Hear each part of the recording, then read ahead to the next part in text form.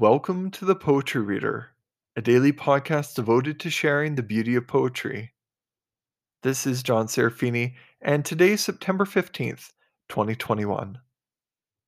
Each month, I present selected works from a different poet, and this month I'm reading poems by Christina Rossetti. Today's poem is No, Thank You, John. This dramatic monologue poem was written on March 27th, 1860. No, thank you, John. I never said I loved you, John. Why will you tease me day by day, and wax a weariness to think upon with always do and pray? You know I never loved you, John. No fault of mine made your toast. Why will you haunt me with a face as wan as shows an hour-old ghost? I dare say Meg or Moll would take pity upon you, if you'd ask. And pray don't remain single for my sake, who can't perform that task. I have no heart? Perhaps I have not. But then you're mad to take offense that I don't give you what I have not got.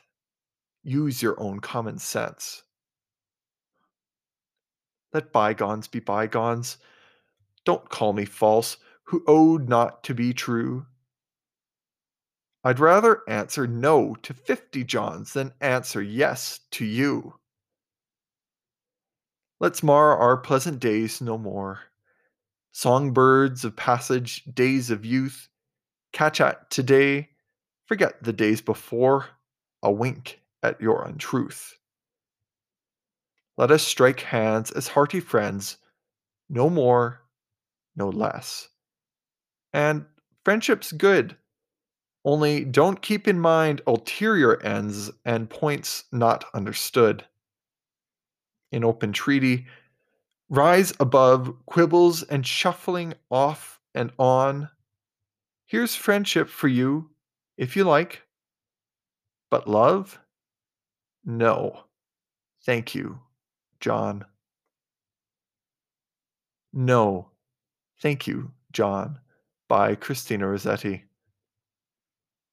Thank you for listening to The Poetry Reader. To find more episodes, please visit johnserafini.ca.